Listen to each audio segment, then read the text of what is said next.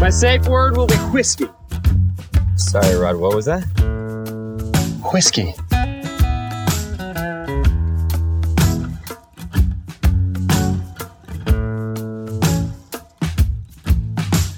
Hey, how's it going? This is Steve from the Park Whiskey Society Lost in Translation podcast, and I'm here with my co-host, of course. Hey, it's Sean. Hey, it is Sean. Yeah, we've also got another local whiskey enthusiast, a friend of ours, Mr. Paul Bovis. How's it going, guys? I'm trying to Good change day. it. Good day. I'm trying to change so Bovis just goes by Bovis. Just Bovis. It's going to be a one name wonder. Bovis, Bovis. Doesn't matter. Yeah, if there's one thing that the Dark Cloud can do, he can destroy reputations and make people feel uncomfortable. So, and then the guest that we have today is Dave Beck, and Dave Beck is he's a board game creator, which was a profession I didn't even know existed. So that was new for sure. Obviously, somebody's creating the interesting concepts behind board games in this world, and he's here to talk about a really cool concept board game that he's in the process of creating, kind of centered around whiskey and whiskey distilling, and its name is Distilled. So how you doing today, Dave? Great, thanks so much. I'm really excited to be here. Big fan of the show, and excited to just talk about that merge of two of my passions, whiskey and board games. So yeah, no, I think that is going to be exciting. And like we were just kind of talking, it's to have a board game we can sit in front of us while we're together with a few friends, drinking some whiskey, and then getting into the creation of it and include, like, obviously staging it so it's like a game, I think would be a really fun evening. And so let's just jump right in. Let's get right into the concept and where the idea stemmed from. It's your stage, buddy. It's all yours. All right, cool. Thanks. Yeah. So yeah, my name's Dave. I'm a game designer. I actually teach game design also at a university. I'm in Wisconsin. And essentially the way this happened was that for a number of years, I've been a big whiskey fan, mainly Scotch whiskey. So single malt for the most part. And I've been a big board gamer. I love board games. I teach game design. I've designed video games as well before. And the story goes, I happened to be in Scotland. I was on sabbatical from university. So I had essentially 6 months, a semester to conduct research. And I was actually conducting research in Scotland on castles and using augmented reality or virtual reality. So doing more video game stuff. But of course I had been touring lots of distilleries and drinking lots of drams. And one thing led to another. No joke. One night, couldn't get to sleep. It was like that light bulb moment you see in the cartoons. It just popped into my head that I think I can represent the distillation process of whiskey, or really any spirit, but the distillation process through a board game, through certain mechanics that I'm aware of and I know of when I play games. And so I stayed up all night working on this thing, scratching things down on a piece of paper. And by the morning, I had already named it Distilled. I knew I wanted a game about distilling spirits, making whiskey. And from there, that was about 1.5 years, 2 years ago. And from there, it's been just nonstop ever since, researching, which has been fun, as well as play testing. And it's all coming to a head, releasing on Kickstarter on July 6th. So it's kind of this full circle that's really exciting. Is that's the main source of funding that you're going for, is like a crowdfunding plan kind of thing? Yeah. I did have a choice a long time ago to say, okay, I could, as I've developed this thing, I could take this to a publisher, someone who makes board game publisher, and say, hey, I have this idea. Will you do it? Will you think about purchasing this? But I actually wanted to partner with a good friend of mine who's the illustrator, Eric Evanson. And so because we knew we wanted to do this together, we thought, we should do this ourselves. It's kind of blown up into this much bigger thing now, but that's kind of how it started. And when we realized we wanted to do it ourselves, we knew that the crowdfunding platform like Kickstarter was really the way to go that way. Did you ever think about approaching like a portfolio of brands to see if they wanted to be a part of it? Or do you have any like brands that are gonna be presented on the board game? Yeah, good question. So I did think about that, and I thought so originally, let me give a little bit more backstory on that too. Originally, it was going to be just straight about making whiskey in single malt, like Scotland, basically barley. Yeah, maybe there's some blended, who knows? But for the most part, just straight making whiskey. And as I was researching it, I thought, okay, this is interesting. I could have different whiskeys around the world. And then it kind of opened up a whole can of, wait a minute, this game can kind of focus on whiskey as kind of one of the main things. But man, there are spirits out there that I'd never even heard of and then as I researched it, I realized I always thought whiskey was maybe the most consumed spirit in the world. And then I go to find out it's things like baijiu in China or soju in Korea. And so it started kind of opening up this can of, okay, I want to still have a focus on whiskey, but how about I also figure out ways to educate the population on other types of spirits as well in this? And it was at that point that I thought, okay, with this being so broad, for me to try and get label sponsorship from certain companies, that would be tough. But what second version of the game. Exactly. So what I do hope, I don't know if it'll happen. It'll have to wait until after the Kickstarter to see how successful or not it is. Yeah. But I do hope that there's no reason a card or something in the game can't have certain distilleries or certain brands with it, Yeah, for sure.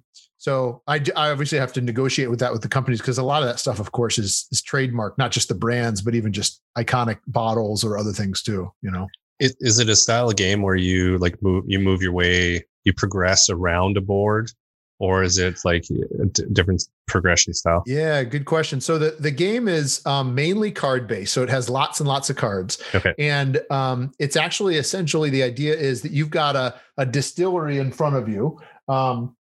And basically this distillery is kind of a board that you have. And what that does is each player has one, and it's almost like a dollhouse view on the distillery. Mm-hmm. And the premise of the game is that you have essentially inherited an abandoned distillery. And so you don't really know much about making spirit. You know how to make moonshine, you know how to make some vodka, but you really don't know how to make whiskey or anything else really. You've inherited it from someone. So let's say you've inherited it from there's one that's from Kentucky. So their signature spirit, of course, is a straight bourbon that they can make if you inherit it from them. And so you're working really hard to try and make that signature spirit. So you're going to market, buying ingredients, buying bottles, buying barrels, different types. And what happens is if you buy a certain bottle or a certain barrel, it'll give you extra points or extra actions and powers. You can hire people to work in your distillery. You can install equipment to make it, function better, more efficient. So it's kind of what it's trying to do is represent what would, in a game, of course, what it would be like if you were starting out from almost nothing and you were trying to develop and build up kind of this distillery, making lots of different unique spirits over the course of the game. So is there a currency in the game? Like, are you building kind of cash flow around your operation? That's the idea of it? Yeah. So a couple of places, what I've tried to do, and I've gotten compliments from people, both from the industry, the whiskey spirits industry, as well as game industry, that they haven't seen many games that weave theme, like the idea of distilling and game mechanics, gameplay as well. So some examples of that are, again, you start out with barely anything.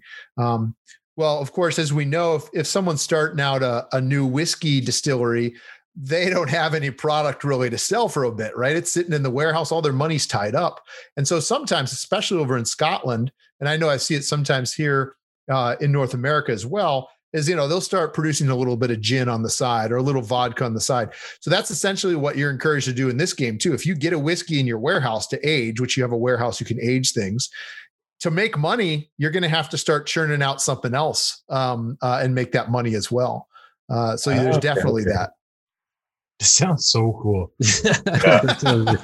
When Steve first said we're going to talk to this guy who designed a game around distilling whiskey, I was like, I can't even picture in my head what that would how it would work. But now it makes total sense, and it's like, this is cool. I want to get this. I do like that you are recognizing the fact that whiskey is not a spirit it's a spirit that's created, but it's not a spirit that's sold and released until years later. So you have to, there's a lot of other products you need to create to keep the lights on, because not a lot of distilleries are starting with trillions of investment funds, right? So Yeah, exactly. it is a business and you need to keep afloat. So I think it's really cool that you definitely incorporated that. Yeah, Thanks. it's like a And really cool, like, yeah, go ahead. like role playing game. You know, like it's not just D&D anymore. You know, like that's awesome. Yeah. So each player will start the game and they'll get 2 cards that will be 2 different characters that they'll essentially inherit the distillery from. So these are characters all around the world. So you've got characters from, like I said before, Kentucky. You've got characters from Scotland. They're making whiskey and single malt. But then, like I said, you've got characters from Asia. You've got characters from South America. So anyway, you start with that, kind of like you said, Paul, with this idea of role playing. That's your person, and you do get people starting to say, "Well, I only make single malt, so I only want to use barley in this one." Well, there's corn in the market, but you Americans over there, you can take that corn because I'm not interested in that, right? There's something. I've tried as hard as I can to be thematic, but also those that are in the know, like us, right?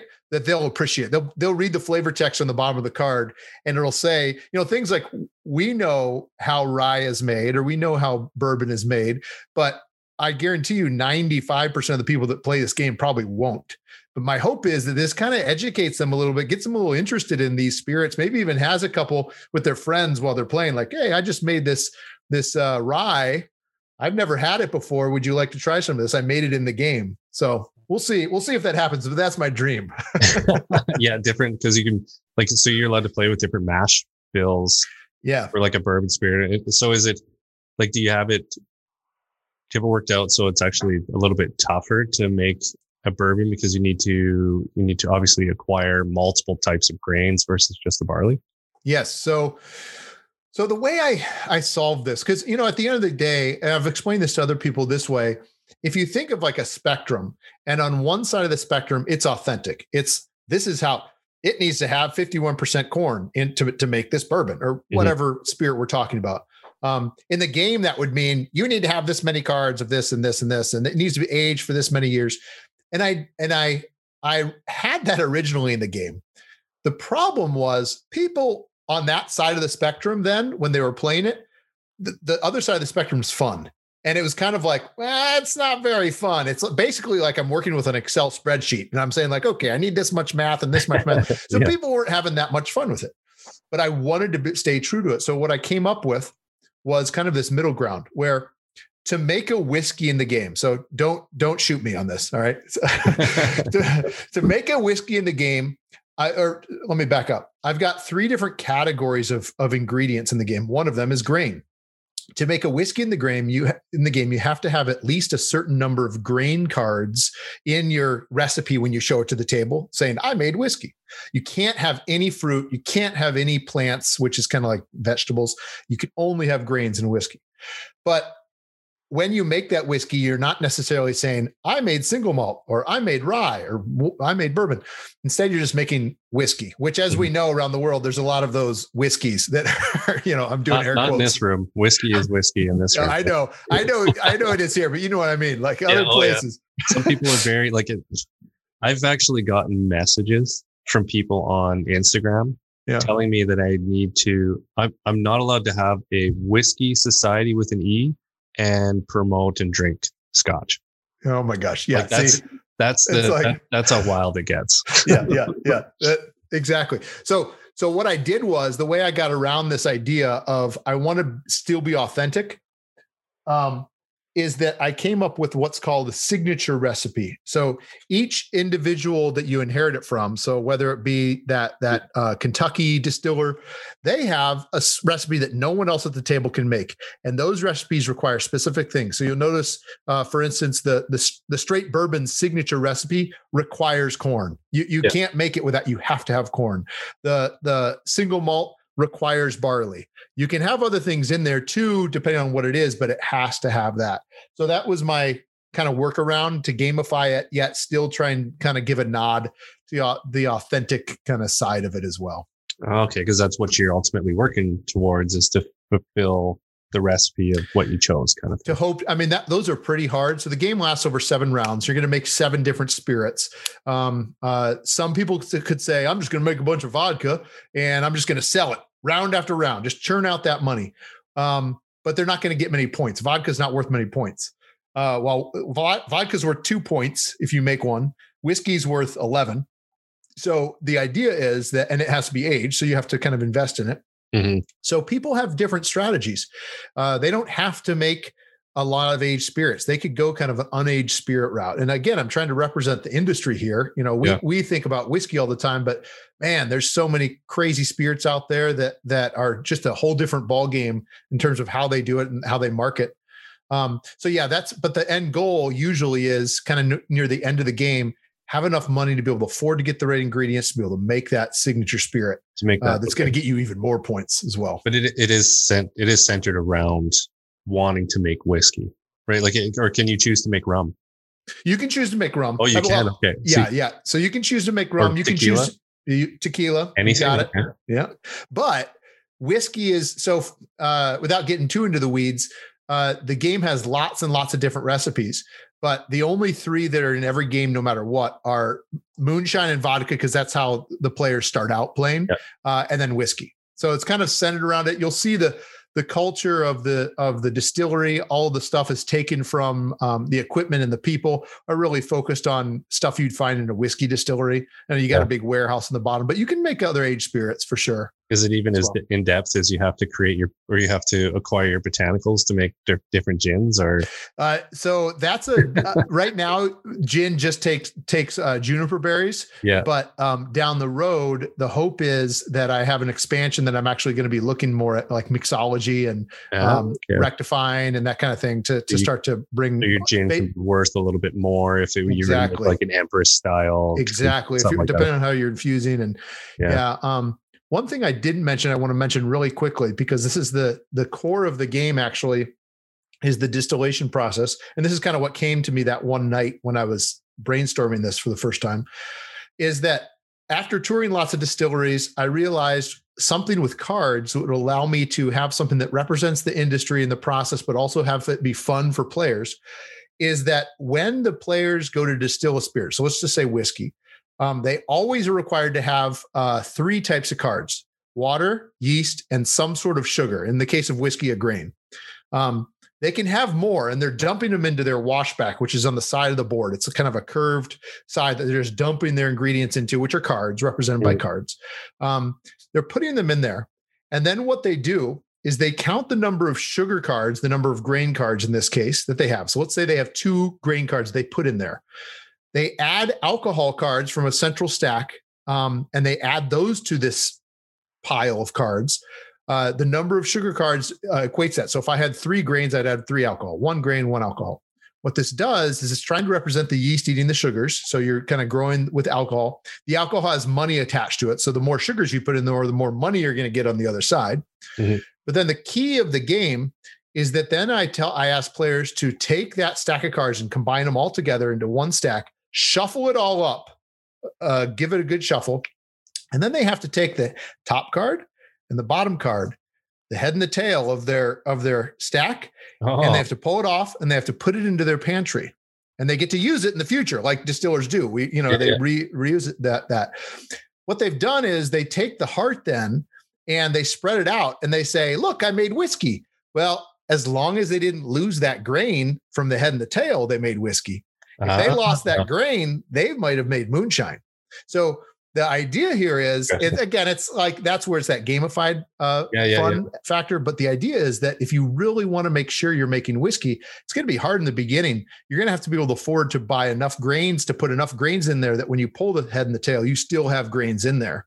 Or invest in equipment in the distillery, like a column still that will, instead of drawing 2 cards, you just pull 1 card. So there's other things that I'm trying to represent with efficiency in the game too. But you've got some risk built in, right? Like you can't play snakes and ladders without hitting a snake. It's just exactly. I was just going to say that's pretty cool, because there are stories of people who start off and produce a spirit and fail, or the other reverse, they get super lucky. And it just takes off. and Billy Mhm. Walker. just kidding. Yeah. So yeah, no, that aspect of it, and to call it like the heads and the tails, like that's Yeah. so cool. The whiskey Yeah. nerd in me is just like, yes. Is there like I know. can you like up? Is there still cards like choosing the volume of stills, and can you upgrade your still? Can you? Yep. Sorry, now I've got all these questions flowing through my Yeah, head. yeah. Can you trade assets with people too? Can you do So that? I haven't. So you can totally Or upgrade. trade So grain? your distillery starts out completely empty, and you have 3 slots in your distillery on the top floor of your distillery, kind of this dollhouse. Yeah. And you can buy cards from the market to upgrade that. So you could buy a column still, and that's going to up your efficiency. You could hire a coppersmith, and they're going to be able to add. You get to add more alcohol to your batch. Because maybe they're working on the shape of the pot still, right? Yeah. So you can hire those people, install equipment. So that's how you can upgrade and change kind of what you're making and the sizes of stills and that type of thing. I don't have anything trading with. You can trade with the market right now with like the central market. There's a bunch of cards in the center you get to choose from. I'm thinking about, again, down the road with expansions, how there's a little bit more player interaction between, because the idea is it's 4 distilleries. If there's a 4-player game, then there's 4 distilleries kind of competing, but also maybe friendly. So, well, and then you get friendly kind of like if you're playing Risk or something like that, right? You get people teaming up on people, and it just creates more interaction. It's not like there's distilleries out there trading stills. No, but they're maybe using their warehouses, right? So like that could be a cool thing, right? That could be a cool thing for sure. Or one's making neutral, new make spirit, and then they're passing it over to someone else to warehouse it, or something like that. Or if the whoever's making, say, a single malt Scotch can he buy casks off the bourbon maker and vice versa, right? Exactly. Yeah. So I have in the game, I have a standard American oak barrel that, but then I also have an ex-bourbon oak barrel too. So there's different barrels in the game too, custom that you can do different things with and have special abilities too. So that's super cool. Yeah. So again, you got our attention. The Kickstarter for this is going live July 6th. Yep. July 6th, it goes live. And there's if you go to distilledgame.com, you'll be able to see some stuff too. But honestly, the Kickstarter on July 6th is the best way, because I'll have tons of videos on there about how you can watch the game played. You can see a lot of the cards and the art from the cards.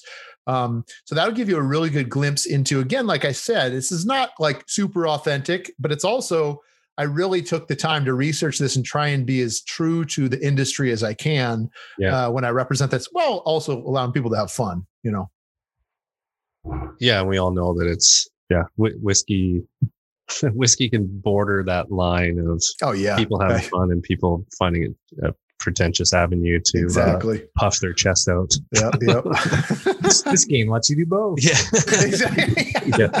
I know. I was saying the next step, you should team up with an actual distillery that can create aged different grains at like a certain age point, where now you can get into like blending and so you can incorporate actual spirits with it, which would be crazy. But I don't know how you'd sell that in the store. That might be a little weird, but yeah, I'm hoping they'll consider some distillery. I keep thinking, this would be a neat thing to find in a distillery gift shop, right? Where you're visiting, someone who likes games, you want to get it for them or something like that. Yeah, and that was going to be my next question. Is you could team up and do different versions for different brands so that they can sell it in their gift shop, right? Exactly. Like you go down to Jim Beam and you could buy the Jim Beam branded version of distilled, or go to Scotland, go to Bulmore or whatever. Right. Yeah. That would be really cool.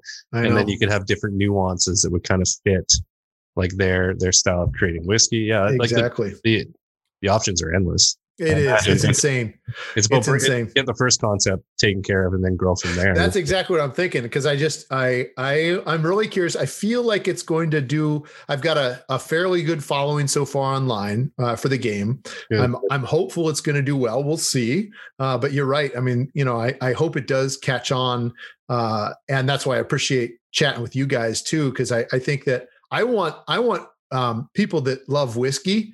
I want them to find out about this game, because I think, that's why I made this, because I'm such a fan of that. And it's hard to connect those two groups, Like what I really like about this is that, like, I haven't been in the whiskey world for all that long, But for whiskey nerds, like it's a way to totally, nerd out on something that you really, really know a lot about.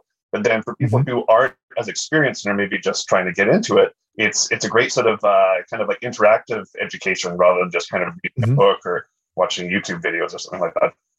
Totally. That's a good point. Yeah, it can teach some it'll give others who aren't total nerds like us, but it'll give them a sense of appreciation for the work and effort that needs to actually go on or go in creating the spirit that's in their class. Yeah. Yep. Exactly. No, that's cool. I want to play it. Yeah. Cool. Yeah. So are you on social media? Yeah. I'm on social media as well. So yeah, Instagram and Twitter, and our Facebook group's got about just over 1,200 people in it for Distilled. And then on Instagram, it's just Distilled Game, all one word. And on Twitter, it's Distilled_game. So yep, on all the socials too. Good. Yeah, we'll make sure we'll share it in the Edmonton Whiskey Forum. Cool. Here and wherever we can, honestly, when the Kickstarter goes on July 6th. So yep, we'll just keep in touch, and we'll help you as much as we can. We love the concept, so I think thanks. Well, we could have this episode launch that same day or the day before. Yeah, we'll line all that up for sure. Nice. Yeah, I should say that. So I don't know how familiar you are with Kickstarter, but with board games, at least, you shoot for a goal. Like we need this much money to make it happen. Yeah. But then if you go beyond it, you can start doing stretch goals as well. Mm-hmm. So a stretch goal pretty far down, but I'm hopeful, like crossing fingers, we do this well. We've got a Canadian rye distiller as one of those identities. So again, I'm really excited about that because again, we just want to grow represent all these different people and different types of whiskey making and spirit making around the world. So you should almost in the future too incorporate an independent bottler where they can choose to be an independent bottler where they buy spirit from everybody else. Oh, interesting. I like it. Ooh, I like that. Like that would be a cool concept. Yeah, that's so good. They would, be passing money or whatever into the distilleries that are. Yeah, they still have their own bottlings and they still sell the product, but they have to incorporate purchasing it instead of creating it, kind of thing. Yeah, I like that. That's interesting. That's good. There's so many. You got my wheels. Wheels moving, Dave. Yeah, well, I love it. You need a focus group. This is where you're got right here, right now. Yeah, exactly. Yeah, exactly. Well, so that's the beauty of at least for me, the beauty of board games is that just like that kind of stuff, conversations happen, and all it is then an expansion. I mean, it's like, okay, I can't do that right now, but once distilled, then it's a hefty game. Yeah. But once it's produced officially, and I'm hoping by the thousands, the next step then is that to start looking at expansions, which are much smaller, but then they kind of attach on to the game and do exactly that. They bring in new mechanics, new ideas, new perspectives. So yeah, who knows where it'll take us? Yeah, no kidding.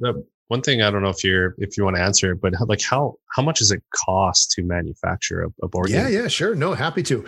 So, oh man, that's something when I set out to design a game about distilling whiskey, I did not think I was going to also be kind of like on the phone with manufacturers in China to manufacture games, getting quotes. So I've got lots of different quotes. Nothing's for sure yet, but essentially it's based on volume. So usually their minimum volume is around 1,000 to 1,500 copies that they'll print. Yeah. And then it obviously gets much more affordable as it goes. Right now, to make distilled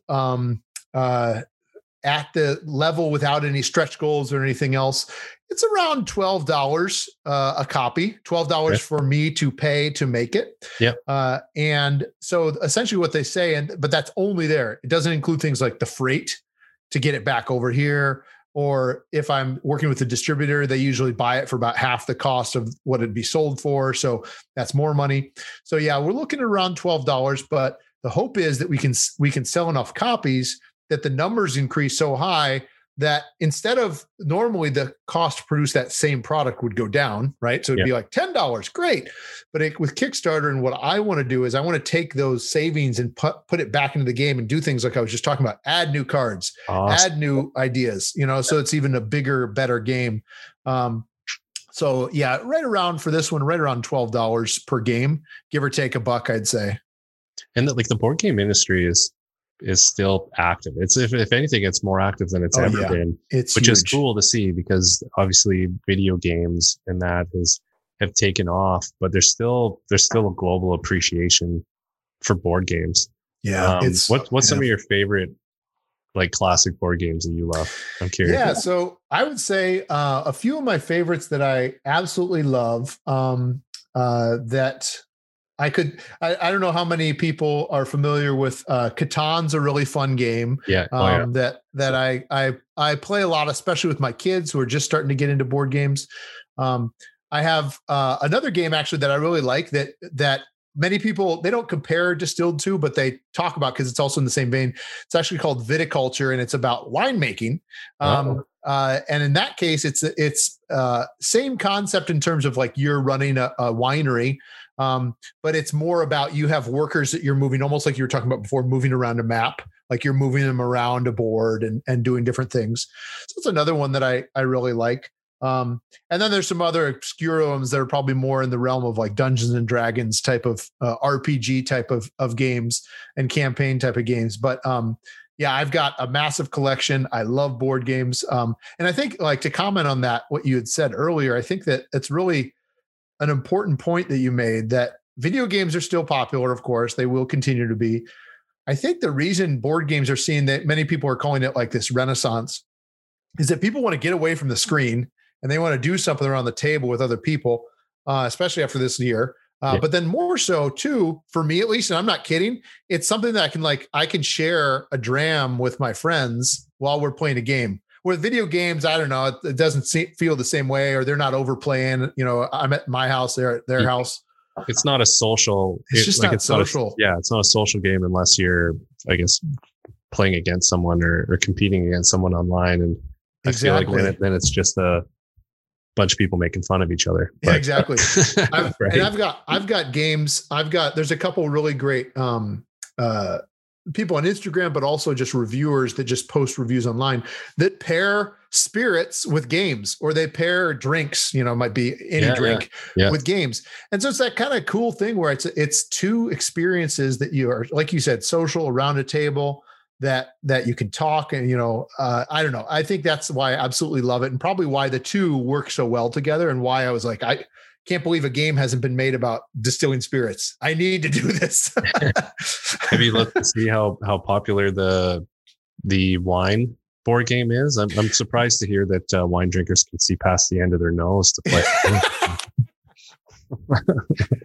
Zing! Just kidding. Have you looked at that at all? It's crazy pop. That game. Now the designer is a very well-renowned designer in the industry. He owns and runs one of the most popular. His name's Jamie Stegmaier. He runs Stonemaier Games. Okay.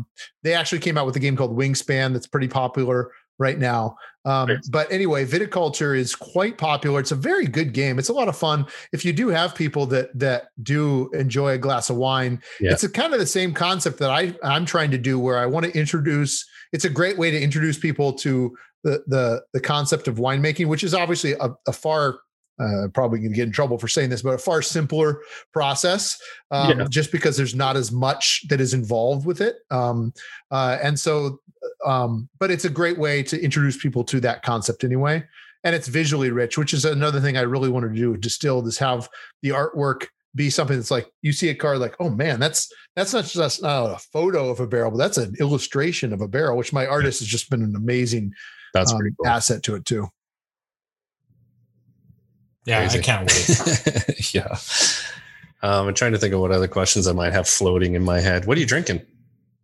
I'm drinking. I can't remember if I got this when I was over in Scotland. Yes, I did. So Cardace 15, some Laphroaig, which is my favorite. There you go. Yeah. So we got some Laphroaig in the glass here from our last episode. It was probably one of my first peated drams, so that's probably also why it's always stuck with me. But when I toured, when I was over in Scotland, I spent a nice long weekend on Islay, and when I toured Laphroaig, that sealed the deal as far as just falling in love with that place and the spirit. And so yeah, anyway, having some Laphroaig. The port wine Cardaeus is the latest. Or last year's is one of my all-time favorites of theirs. Yeah. Sure. It's so good. It's so good. Yeah. Yeah. I had another question in my head and I lost it when I was talking about this. Whiskey. We got talking about whiskey and I totally just lost my train of thought. What happens when I know is focused. Yeah, exactly. Do you what's your goals as far as when do you want to achieve your Kickstarter goals, and when's production kind of planned out for, you think? Yeah. So the Kickstarter will last about 3 weeks. And so we're hoping to reach our goal. Our goal is going to be trying to raise 18,000. That will allow us to print 1,500 copies, like I was talking about before, kind of at the basic level. My hope is that we get far beyond that so we can add more and print even more copies. I'm in conversation with people, a licensing agent that's hopefully going to help it see other languages as well. So get it around the world too. We'll see. Okay. But the hope is that when the Kickstarter finishes, we'll get to work on finalizing any more art that we have or other things that due to the stretch goals and other things. My hope is, since it's me, I'm the company, I'm working with my artist and it's me and another guy who's a developer who was over in the UK, who's been helping me out, who does kind of like the number crunching for balancing the game. We're hoping to have it in backers' hands next summer. So it'll kind of produce in the early spring, freight all the way over here, and then get distributed out to backers then. So we'll see, crossing fingers on that. And with that, all the time throughout that, though, keeping people posted on the process as well. And I'll be ordering enough copies to have some extra that I hope, whether it's in distillery gift shops or it's in game stores, I'm hoping to be able to find some other places that would sell it for those that, missed out on the Kickstarter as well. Because with the Kickstarter, you're going to get some stuff that nobody else is going to get. Yeah. Some exclusive cards. You're going to have the option of getting metal coins. So like custom metal coins. So it feels like you've got coins in the game, some coasters, themed coasters, some other cool stuff as well in the Kickstarter too, that people won't be able to necessarily get as easily afterwards. But I want to make sure the actual game is something people can get later too. Yeah, for sure. I feel like it would, like in Wine and Beyond, which is like a Total Wine type store. Mm-hmm. They have a section for books and miscellaneous paraphernalia kind of thing. But I think it would sit in those stores. I think it would do well, right? People would it's as long as it's priced appropriately. And, yeah, exactly.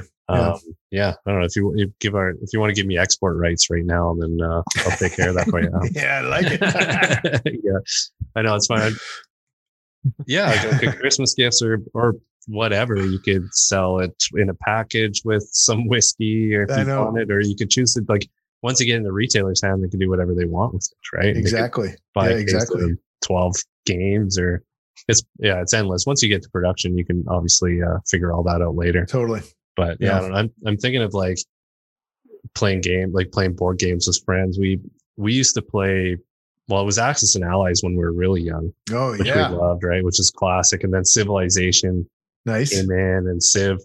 We've had some epic battles of Civilization where a group of friends had not even talked to one another for like a month afterwards. We had one where Nils, which Sean knows really well, he's a whiskey guy in town here. He got so pissed off about losing Civilization that he threw everything back in the box, went and grabbed a can of hairspray, lit it on fire, put it in the box, threw it in the backyard, and blew the thing to smithereens. We get pretty passionate playing video games back then, board games back then. But that's funny. It's I'm looking forward to some nice nights around the table. I don't think it'll get that. Hopefully you won't do that. Yeah, don't let him do that. I guess we were in our early 20s back then. So it was a different ball game. It was about 50 Jack and Cokes into it. Yeah, I remember playing Risk in our lunchroom on a job site that we were on we were there for like 8 weeks straight. You get like one day off every 3 weeks, but it was always set up in the corner of the lunchroom. and we were on night shift, and it was like middle of Saskatchewan, so summer storms always blowing in. We'd be, confined to the lunchroom for hours at a time. Yeah. And we'd sit there and we'd play. And there was one guy, I came about a month after the job started, and there was one guy who was undefeated. And literally the very first game we sat down and played, and of course a couple of the other guys teamed up and kind of took him out. Yeah. And I just kind of hung back, and then I ended up winning. He flipped the table with the game and everything. Oh yeah. If you want to learn how to be the ultimate diplomat, those are those games that'll teach you, right? Because if you want to win, you can't get on anyone's bad side. Negotiation, communication, get lost in the drama that's going on around the board, right? That's you got true. to just do your thing, stick to your strategy. Totally. Yeah, me and my brother, this is like long ago, we would play Monopoly, but would have like, quadruple money, like 4 hotels on boardwalk. So, if you landed on there, you're done. And so he was just, he's a great guy, but he just didn't like to lose at that game. So I knew the game was over when I pulled ahead of him, and then he just flipped the board, and then that was it. Yeah. It's true. It's board games brings out the best and worst in people. It's and then when you combine it with whiskey or something else, that's a burning box in the backyard for sure. Gonna see some board flipping. Flipping the board is like the ultimate mic drop in any situation. It really is. Like that's a baller move. No matter what you are. Whether you win or lose, just flip that thing and walk away, right? Well, Dave, I really appreciate your time. And we're definitely here to support you. I'm really excited to see this concept come to life. And after, I guess, next summer, hopefully we're seeing people post that they're actually playing it. Exactly. That's obviously the goal. So yeah. You've definitely got a backer right here sitting here. We'll cool. I'll be. Thanks, guys. Thanks. July 6th. Yeah. First thing in the morning. Yeah, everyone, make sure to watch it on a Kickstarter. We'll be sure to post it on our socials as well, and and kind of spread it around to support where we can. So nice, appreciate it, guys. Thanks so much. Yeah, absolutely. Keep in touch for sure. Keep in touch and let us know how the production goes and how. Definitely, will do. So, all right, my friend. Thanks. Yeah, talk soon. Take care. Yeah, see you later. Bye-bye. Let's drink some whiskey. Why are we talking about drinking some whiskey? So Sean, well, you guys can tell us what we're drinking, because I know you guys coordinated it. Well, so this controversial. About a month ago, I get a message from Paul here, and he said, "Man, I just got this bottle of the Secret Speyside. It's exclusive Sierra Springs. I bought it on a whim. It's dark. It's super sherry." He's like, but I went online and I went and read a couple of reviews, and everybody's trashing it. I haven't read a positive review. I was like, oh, that's weird. And then he's like, but I tasted it and it's fine. Like, it's awesome. It's cool. It's like, it's dirty. It's dank. It's, it's Oloroso in heaven. And I was like, okay, well, we love dank. I was like, well, give me a sample. And like, I want to try this if you're saying it's so good. And then he said, okay. And then like literally 3 days later, he's like, yeah, one of the guys that gave it one of those bad reviews, like, he's a meteorologist just like me, went to the same school and everything, and he doesn't want it. He's going to give me the bottle. I just traded him a heel for it. And I was like, sweet. And he's like, yeah, I'm giving it to you. I was like, what? Okay, sweet. Even sweeter. This is awesome. So it's really working out for me right now. So yeah, no, I just, I paid quite a bit of money for this. And when I looked at the whiskey-based reviews after I bought it, so I was just like, oh fuck, I was so disappointed. But my fears were allayed as soon as I opened up the bottle. I was like, yeah, you're hit with a bit of a whiff of sulfur, but it's not.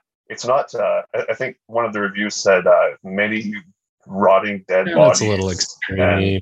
Wildebeest. Here, let me see. I got it right in front of me here. So the taste is bile, wildebeest, dead bodies (in brackets many of them, plural), black eggs. Wait, does one dead body taste like different than many dead bodies?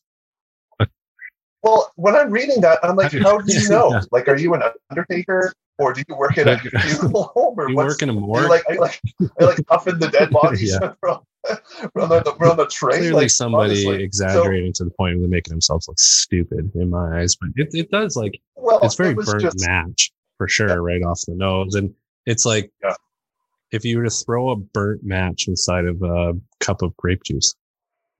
Which is, I'm getting like a lot of dried, like for me, I'm getting a lot of dried cranberries on the nose, and that hit me like immediately. Was just, I mean, this is an amazingly active sherry bud or whatever this was matured in. Yeah, and all we really know about it, 17-year-old, 2,000 year of distillation, and it's cast strength and obviously heavily sherried. It's a weirdo for sure. It's as Sean McCollar would say, what the fuck is that? It's different. But it's not. Yeah. It's not off-putting. It's not making me. Yeah, I'm not sitting here writing in my book Dead Bodies or anything like that. Like, yes, it has definitely has some sulfur, that matchy kind of characteristic to it, but it's not. I don't know. It's still pleasing. It's still okay in my eyes. Well, and like my post today, which was kind of poking fun at these people that reviewed this, because I included it. I just put a bunch of sherry bombs that are lean towards this side of the sherry, where it's, that deep dark dunnage floor, burnt leather, that kind of Oloroso. And so I went through all my like heavily sherried bottles, and I nosed a bunch of them, and then I put them all in a picture, and I took a picture and posted it. So I'm going to go actually this week coming up, I'm going to go through a bunch of those and review them singularly as my posts. But like there's that Irishman 17. It has the same deep, dark Oloroso to it. And that's on an Irish. The sulfur notes too? Yeah, like it's like this one. Like you get a tinge of the sulfur right off the bat, but then for me, like, I don't know, maybe it's because I'm a huge sherry head. Once I get into it deep enough and taste it, like I still might find that sulfur, but everything else stands out way more than it. Yeah. No, this is like what I like about it. There's a lot of oak on the palate, like a lot of oak, but there's that's a sort of dry cranberry or grape juice note. Like that juicy note just remains from the nose all the way to the finish. So it doesn't feel overly oak, because you do have that tartness, that sweetness, a little bit of sour note. Like it's just this perfect balance of flavors. So you're expecting to have like a really dry, oaky finish, but right at the end of the finish, you get this really kind of tart, kind of juicy feeling in your mouth. Yeah, like you said, cranberry. There's definitely that like tartness of a cranberry juice or something like that. Yeah, like even like I get a bit of I don't know if you've ever had any prune juice before. Mm-hmm. You get that, like that. Yeah. That has that kind of like real earthy dankness that I'm really getting in this for sure. And like it has a nice Oloroso spice. The drink that'll keep you regular. Yeah, keeps you regular. It's funny. My wife is pregnant, so she started taking it to help herself keep regular. Not that she wants me to talk about her pooping on this podcast, but so I've been just like taking a shot with her every now and then, and I was already regular. Now I'm really regular. No, like it has that like mid palate. That was a good tangent. Yeah. That was a great tangent. Yeah. Okay, anyway. I love that. But like it has that Oloroso spice that I look for in a deeply Oloroso cast whiskey, but it hits like mid palate. And as it goes into that finish with that tartness, the tartness takes over and the spice kind of like falls off. Like to me, this is a roller coaster whiskey. And I love that term where, it starts off and it hits with that sweetness and kind of like a nuttiness, and then the fruits, and then hits that spice in the middle and kind of builds. And then as the spice starts to fade off, then you get that cranberry and, a little bit of obviously the 60% ABV, just under 60%. That shows too, but it does not drink like a 60% whiskey. Like if I is that what this is? It's 58. I didn't even ask. 58.9. No, God, no, not at all. Like I would guess 48, 50 tops. Like, and I know people say, "Oh, how can you taste ABV?" But like you drink enough whiskey, you can tell.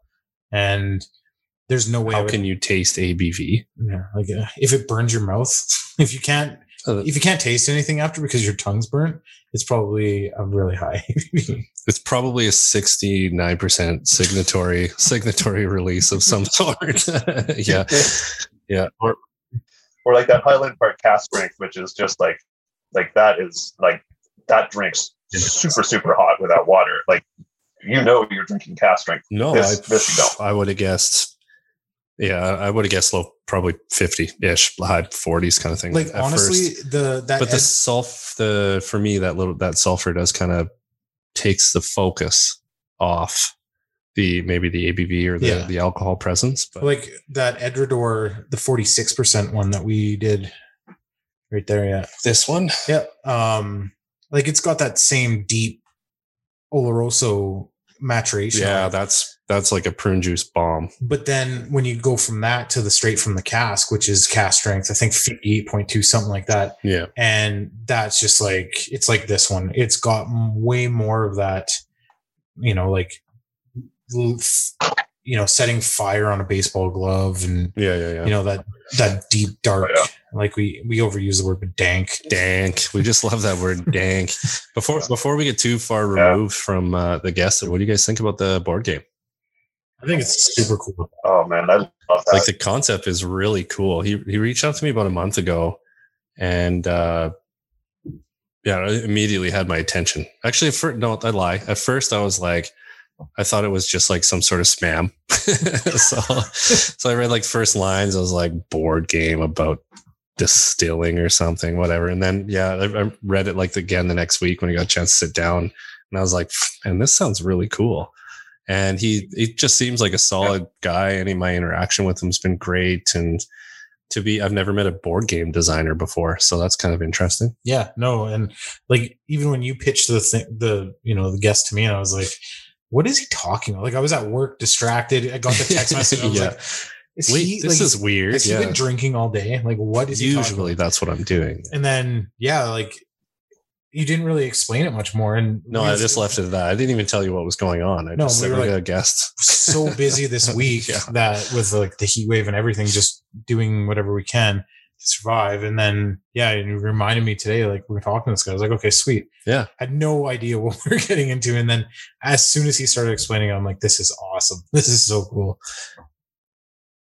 And I think that this is coming at just the right time, right? Because this is an adult game, right? So this is not a game you're going to play with your 8 and 10-year-old daughters. Well, I mean, you can, just don't, openly. But now everyone can start to get together, and we can start, using this game. So it's coming along at like just the right time. Yeah, for sure. To feed off the like normal coming back and actual in-person social interaction and that. So he definitely has some work to do, and I'll be happy to support him. And it's like a first concept kind of thing, like that nobody else has done something like this, which is also probably pretty exciting from his point of view. Yeah. If you can reach across the whiskey world, and even if 1 out of every 30 people you talk to about it or sees it decides to back it, I can think of I could probably think of 20 enthusiasts. Oh yeah, in this city that will pick up one in a second. Yeah, exactly. So right. So if every city around the world sells 100 games or something like that, you're laughing that he's going to outreach his goal for sure. Yeah. Everyone's just going to be fighting over which copy they're going to play with. This time you're the bourbon guy. Yeah, maybe he can. To get extra XP for just being able to do a good Kentucky accent or a good Scottish accent. You have to do the accent. I mean, that might get a little culturally insensitive, but we can always try it behind I'm curious to see how the like dynamic at the table kind of functions while playing the game, and how it all just how the evening unfolds while playing it. That's what the experience I'm more curious about. Yeah. Totally.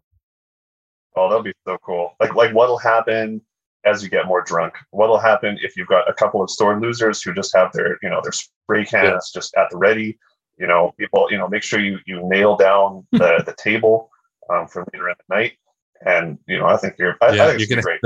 You're going to have the people that get to be the doctor in the game of life, and you're going to have the people that were stuck being the mailman or whatever, right? That are just like, oh, I'm not going to go to school.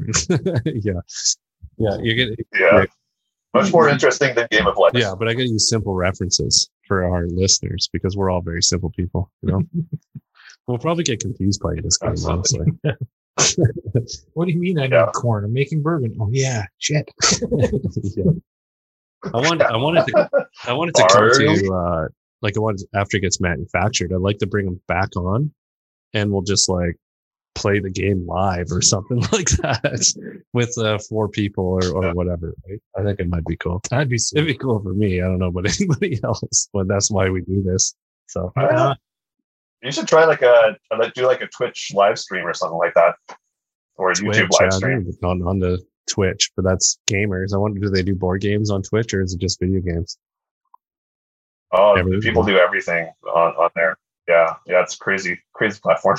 Yeah, there's amazing amount of people making a ton of money off people just watching them play video games. It's actually quite insane to me. Oh, yeah. Well, it's such a big thing, right? I mean, there's people will pay for things that you would never expect them to pay for. Like there's that Doctor. Oh, what's his name? I can't remember. He's the guy that he has that persona with a mullet and the mustache, and he had a contract with Twitch, and then he went off. Something happened, and then he went back to YouTube. But yeah, you watch him on YouTube, and the money signal is just like cha-ching, cha-ching, cha-ching. People are sending him $5, $10, $20 while he's sitting there playing, and he's just created this gamer persona. I don't know. It's just bizarre. It's a world that I'm not a gamer, so I don't even understand. I don't understand it either, but apparently you can make a good living. Well, maybe that's our next venture, Sean. Drink as much whiskey as you can and go on and try and play video games. Done. Yeah. See how much of an ass you can make of yourself. This is going to be so weird, but one of the funnest games I've ever played was for Xbox 360, and it was 360, Xbox One. I don't know. One of them. It was Deadliest Catch, where you're literally same thing. You have to build up money, fix your boat, but you're a crab fisherman in the Bering Sea. And as you go through the game, the seas get rougher and stuff. It takes so long to play. But I bought it at a flea market. My best friend came over. We ordered pizza at 7:00, sat down, and it was 5 a.m. The sun was coming up. And he's like, I gotta go. But it was the weirdest. You wouldn't even think that would be a video game. And it was. And it was so much fun to play. Paul, I'm curious to ask, because you're fairly new to the whiskey community here in Edmonton, especially.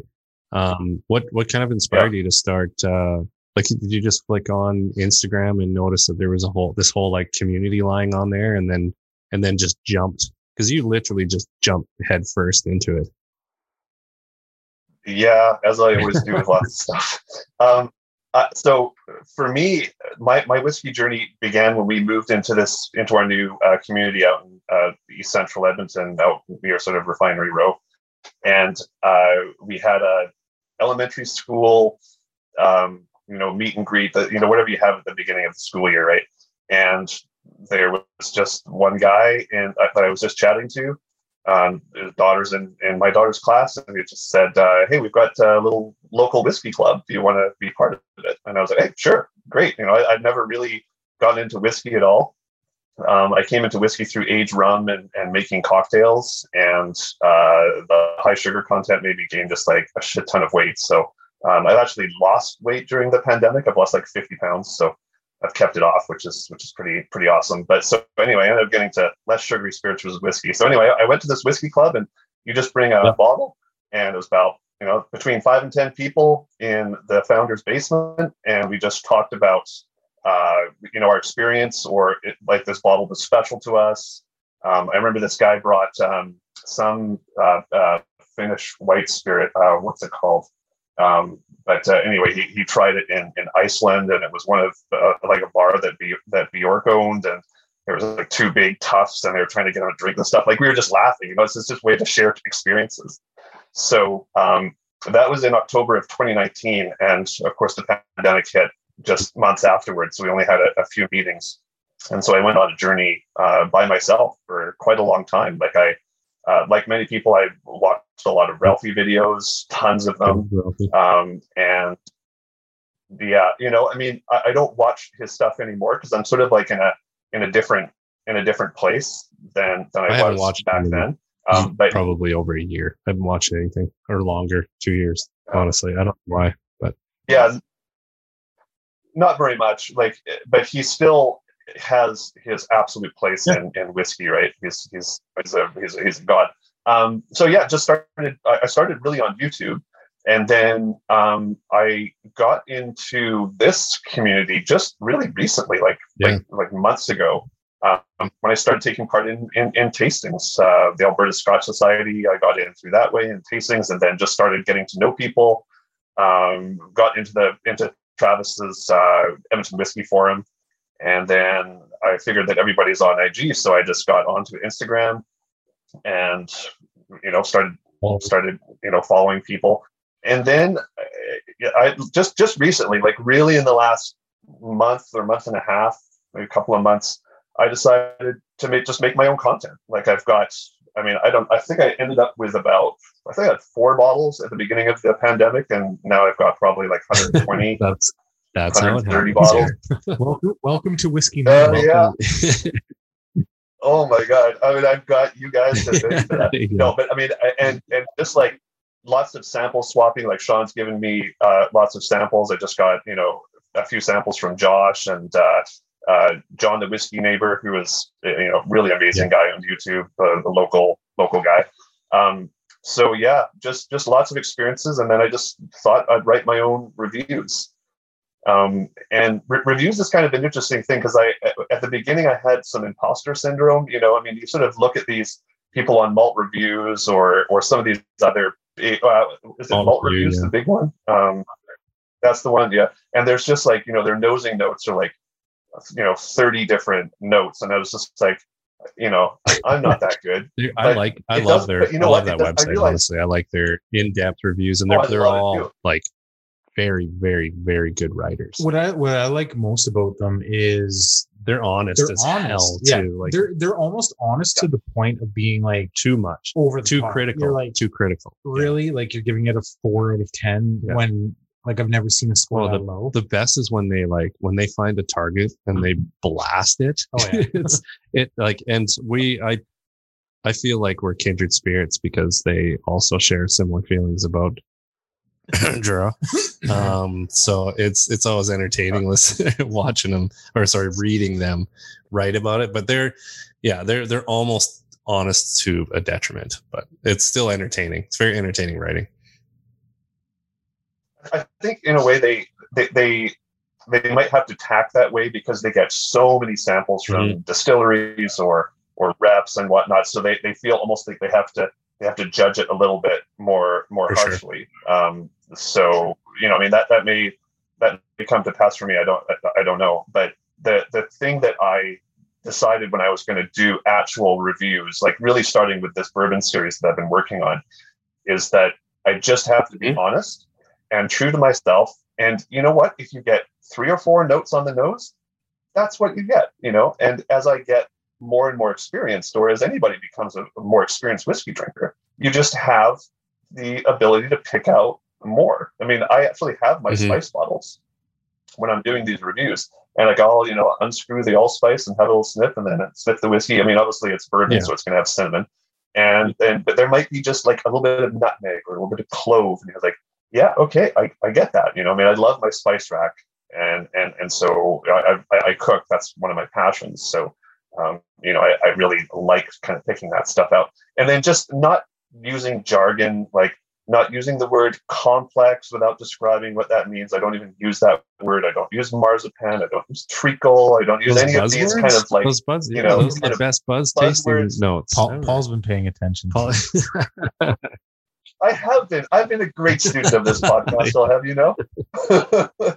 So yeah, it's just been really fun, and half of it. Well, it's 3 different things. It's about dusting off some of the bottles that maybe you've got in your cabinet, and just asking yourself why you bought those in the first place. Maybe you're in a different place and you don't like them anymore.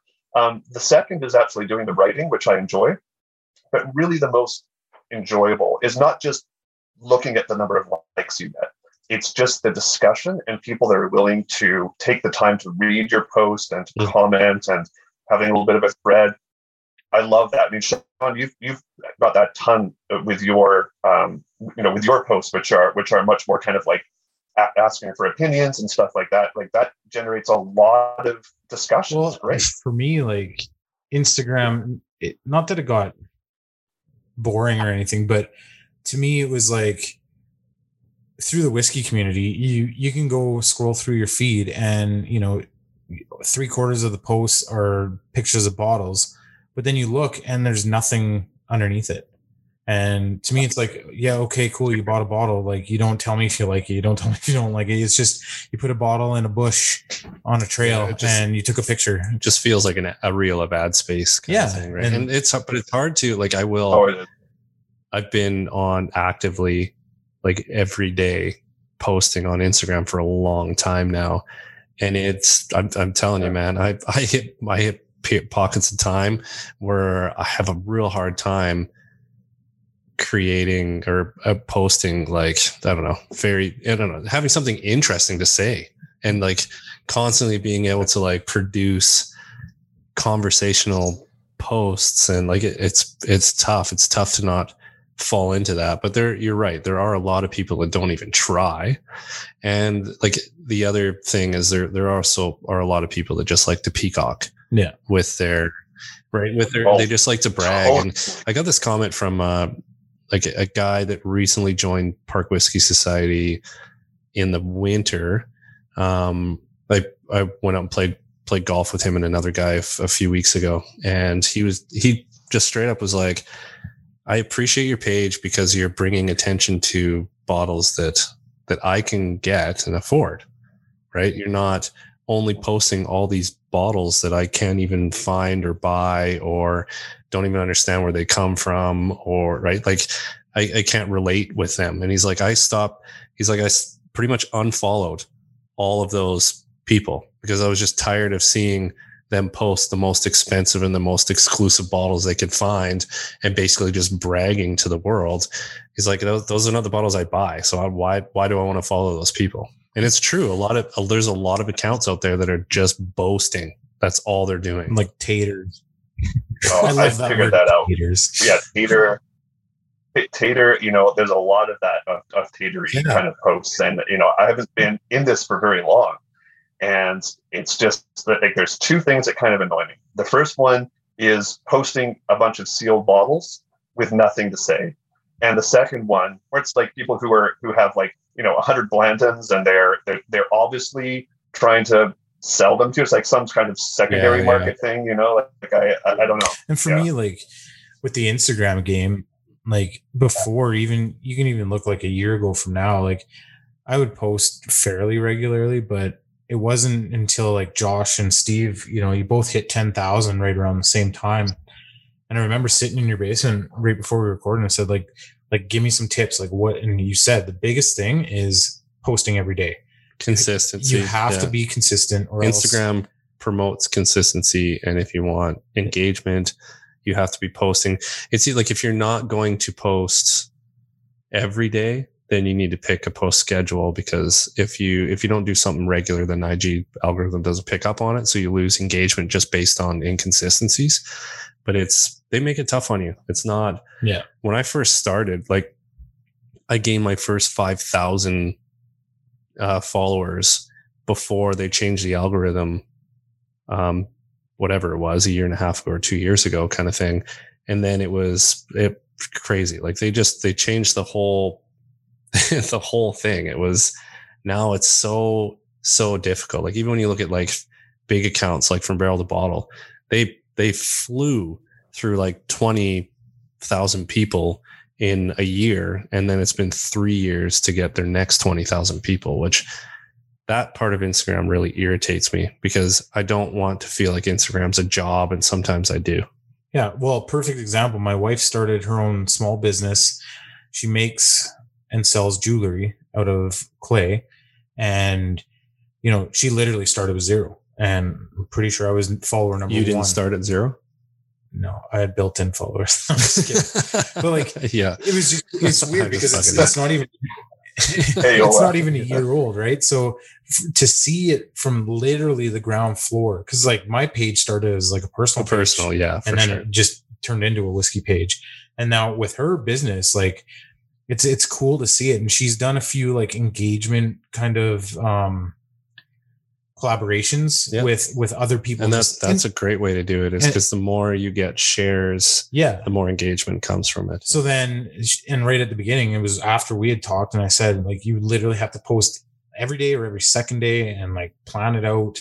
You know, you want to use consistent color schemes throughout it. So fairly early, she, you know, developed a way of taking pictures of her products and stuff and putting it on there. And like, she flew from like 200 and she was struggling. She's like, I can't build it. And now she's like 800 and it's only been a couple months. And I'm like, see, like it's the consistency, and she knows it. It is, yeah. But she struggles with the same thing. Like there's days where she works all day, picks the kids up from school. She comes home, has to make dinner. It's 7:00. She hasn't done anything. She's like, I got to post today. And so she's the same thing. It's struggling to find something to post, and B, getting it out there. And I said, there's nothing wrong with, you know, taking a bunch of pictures at once, which is what we do with bottles. We take a bunch of pictures at once, then you have a backlog and you post. Same thing with podcasts. So with her, she'll get motivated or have the time to do it, takes a bunch of pictures, and I said, now save it, post one a day. And there's nothing wrong with reaching back 3 months ago and reposting something. No, because they don't pick up on a repost. Because it's like your own picture. Well, yeah, exactly. I'd never done that until recently, honestly, just because I got to a point where I had no pictures kind of stocked up. So it's exactly. It's just consistency. And like I've been recently punished by Instagram because I didn't post. I've been posting 6 days a week for the last few weeks, and like this is what it'll do. On a single post, I would get 15 to 20, sometimes 30,000 people like engagement, because through the business account, I can measure that.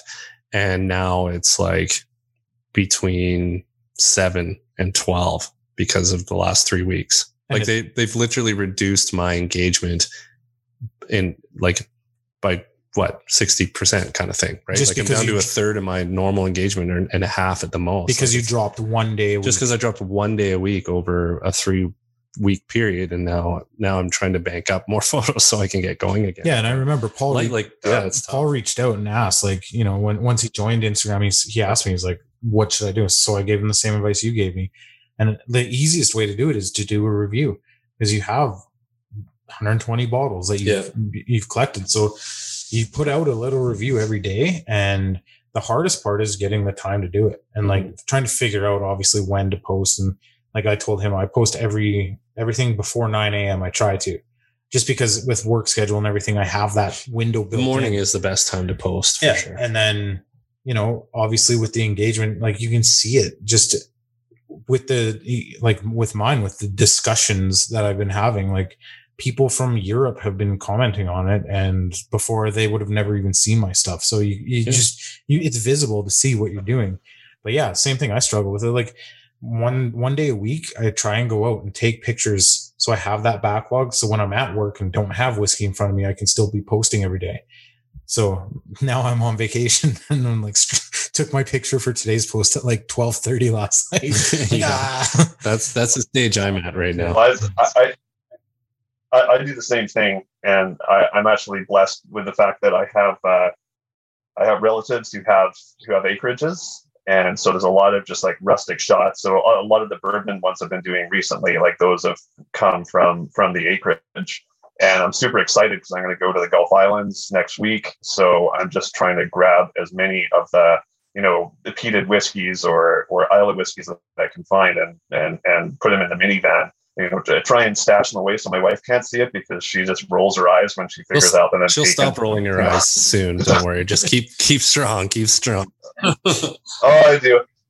She just kind of, this is just kind of my thing. Like horses are hers. We amassed 5 horses during the lockdown, and I amassed 120 bottles. So, we're and all the horse tax. I'm pretty sure even if you had 1,000 bottles, it still wouldn't be as much as 5 horses. Oh, Well, it really depends what kind of Yeah. horses they are. You can buy quite a bit of horses with the product behind me. Yeah. Probably. I shouldn't tell my No, wife that because she wants horses, Yeah. but we don't have a place for them. It's amazing. But it's just like it's cool, right? Like you have those kind of places to shoot, and so you just have your bottle and you're just kind of walking around and like, hey, that looks like a good shot. So yeah, I've amassed quite a few photos, and then back from Gulf Islands, I'll have more, and so you can kind of say, okay, what am I kind of in the mood for today? And you've got those possibilities. Well, if you want a platform to post your writings, we'd be happy to post them on the Park Whiskey Society webpage if you really wanted. It's something that we haven't really kept up on lately because you just get so busy, kind of caught up doing everything else. But I'm always looking for review writers to post on the webpage. Oh yeah, I would love to do it. Like the one thing, like I'm a web developer, I'm a meteorologist, but right now I'm doing a lot of web development projects. And so one of the things I really wanted to do was build a blog and do that kind of stuff. But the reason why I chose to just do it on Instagram is because it kind of limits me character-wise. So rather than going off on like a big kind of rambling thing, I'm very bad for that. It keeps me focused. And so I can only write so much. And so it allows me to kind of, focus just on the things that are important. And that's been kind of like a good writing exercise for me more than anything. I'll give you the keys to the website. You can do whatever you want with that. Just honestly, I would really like to kind of up the review game. It's just I personally find hard to put time towards it is the problem. So it's I've been kind of out searching for people that'd be kind of all over it. It's not really like, for me, once you get into a rhythm, an hour before your work ends, like I work down in my basement, an hour before work ends, I just pour whatever I'm going to do into a glass or 2 glasses, and I just let it sit for an hour. And then you have, okay, I've got an hour to, from the time I sit down to the time I get back up and walk out the door. And so you get into that routine, and it doesn't actually seem that hard after you start doing it. It sounds daunting, but it actually becomes much, much easier. And then if you're doing something like a bourbon series, you're getting similar notes out of a lot of these things, right? I mean, you're going to have, vanilla, caramel, oak, cinnamon. And so at that point, you're just kind of like, okay, what's more interesting? What are the ones like the Woodford Double Oaked or Wild Turkey 101 or Baker's is another one that I just released today, which is like orange ball. Baker's one of my all-time classics. It's incredible. I have a sample of their single barrel that they just came out with, so I can do a side by side. One thing I've been kind of playing with as content, if I start running low on bottles, which is not going to happen, would be to do kind of like a blending exercise and just say, okay, I've got, what do I want to create? Okay, I'm going to take this bottle and this bottle and this bottle and kind of blend it together, leave it for a day, and then review the results. Sometimes it's just going to suck. And then other times I'm going to be like, I've just created a new master blend. But it's just kind of, that's like something a little bit different. We're actually talking with the Alistair from Boulder Spirits about creating a blender's kit where we somehow get, like, he doesn't have all the grains individually distilled or like distilled and aged. I think he's got barley, obviously. I think he's got corn, but he would need rye, wheat. So we would source that from somewhere. But yeah, we thought about making this like blender's kit where then you could play with the malted barley with some grains. You could make your own blended like Boulder Scotch or whatever, right? If you wanted, if the base was your malted barley, and then you could do your own mash bill for rye, wheat whiskey, corn, with whatever you want, right? I just thought the concept were really cool. And if you make them big enough, make them all like at least 200 or 300 ml bottles kind of thing, it'd be pretty cool. Yeah, because Boulder just released, they have like a tasting kit. They do a tasting kit with all their expressions, and they sell it. Cool. They're all, I think they're like 3 ounce or something like that. They're 100 ml bottles or something, but you get... They're 50 ounces, I think. 50 mils. Yeah. Yeah, 50 mils. Sorry. Those are It costs pretty good. $600. One of those big ass bottles. yeah, you get a 1.5 liter bottle of every expression we have. $600, Yeah. please. Deal.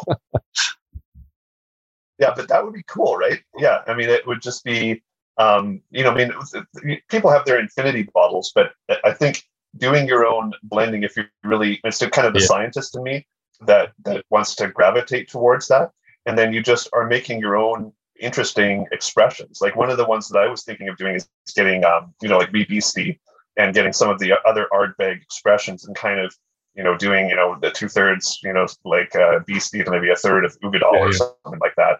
Like the good Ugadal, not the latest stuff, and just kind of seeing what. Well, even getting into like taking a full bourbon matured or matured Scotch with a sherry matured Scotch kind of thing, right? And just playing with those percentages and seeing, there's the world is endless if you want to get into blending. Yeah, another guy to talk to about that is Josh. He's working on he's working on Josh blend. So the Heathen blend number 1 was there might have been a little bit of peat in there, but it was mostly sherried stuff. There was probably a little bit of peat, but it was like the most, I guess the base to it was the Edradour 10-year, the Ibisco decanter bottle. And so that was the most percentage in it. But like he got down to, not that one. No. It's like a big, tall, slender with a big ass cork. Oh, okay. But fancy writing on it. But so he kind of like didn't really tell anybody he was doing it. And then he just started, once he figured out and got it nailed down, then he just posted like a blank bottle filled. And that was a post, and he said Heathen blend, whatever. And then so he said, I'm going to send this out to, my most trusted palates and people that won't just bullshit them and give them oh yeah, it's great. So then he sent it out, and it was incredible. It was like so layered. And so now I'm pretty sure he's working on 2, and it's going to be a peated blend. So yeah, I'm really looking forward to seeing what he does with it. But that's like, if he had a dream job, it would be like a blender at a distillery. Yeah. That's like what he wants to do. So when we start Park Whiskey Distilling, he'll be our blend master with a blender. bag full of gout pills. Yeah. Okay, we'll add this whiskey. Okay, I didn't go blind. I can still see. Okay, that's just sit in a chair. It'll be fine. Yeah, we appreciate you coming on, Paul, for a little chat. I like these little round tables. Just good conversation, talking whiskey, talking life, talking whatever. So I appreciate you doing that in short notice. And then you got to listen to the video or the board game stuff from David Beck, which was pretty cool too. So. I really appreciate that. And, this is just such a great whiskey community that we have. And just being able to come on with you guys, or when the Whiskey Heathens are doing their YouTube stream, come on with them as well. And they just accept you, and you guys accept me no matter what my experience is, so that's really special. Yeah, it is. And we obviously rave about it, and we're happy to be a part of it and even ambassadors of it. I mean, 3-4 years ago, I was, where you were basically, and these guys all took me under their wing, and he hasn't left since. I know. Yeah. I picked a lonely whiskey orphan off the road, and now he just won't leave my house. Found me wandering around the side of Highway 16. Yeah, looking for like heels in the bottles that were thrown into the ditch. And empty Glencairn walking down the road. Yeah. Gives me something to aspire to. No, it's a really cool community. Even like I talked to my wife about it. She just is so amazed at how just genuine this community actually is, and the kindness and just everything about it. Not like personally in a year, like with COVID taking over the world and political nonsense and social nonsense and all this stuff, it's an escape, right? You can escape all the stuff that are going on around you, and you can just enjoy your passion and share it with people, and completely unconditional and unattached to everything else that's going on, which is my favorite part about it. Yeah, exactly. Oh, I totally agree. And so, thanks again for having me on. Pleasure, buddy. Thanks for coming in. Thanks for hooking me up with this bottle. Yeah, of cheers. Absolutely. Cheers to this gross, burning dead body whiskey. Rotting flesh, many human cadavers. I do want to know how he can actually identify those tasting notes. But Well, I'm pretty sure it's like marzipan. there are some weird people. Yeah, it is like marzipan. Treacle, lots of pineapple, loads of rotting pineapple on the beach. The corpses he was talking about is actually just rotting fruit corpses. I hope that's what it is. I'm just going to tell myself that's what it is. Otherwise, Most people I won't are better sleep off at night. ignored. I think it's awesome that because of this bottle, like Sierra Springs and Berry Bros reached out to you because, I mean, To defend it. well, because he posted a review on it Yeah. and it was positive, and so they were like, okay, like obviously it's not. As a bad disgusting batch as yeah, they're definitely worried, I'm Oh. sure, for a little bit, because they're like, what did we release? Did nobody taste this? Oh, they were people. So I got an email so Josh said that apparently they were just ripping them a new one. They had to get the rep involved from Berry Brothers. It was just crazy what was happening. And so, I think what kind of triggered me a little bit was just kind of like the lack of respect that was going on.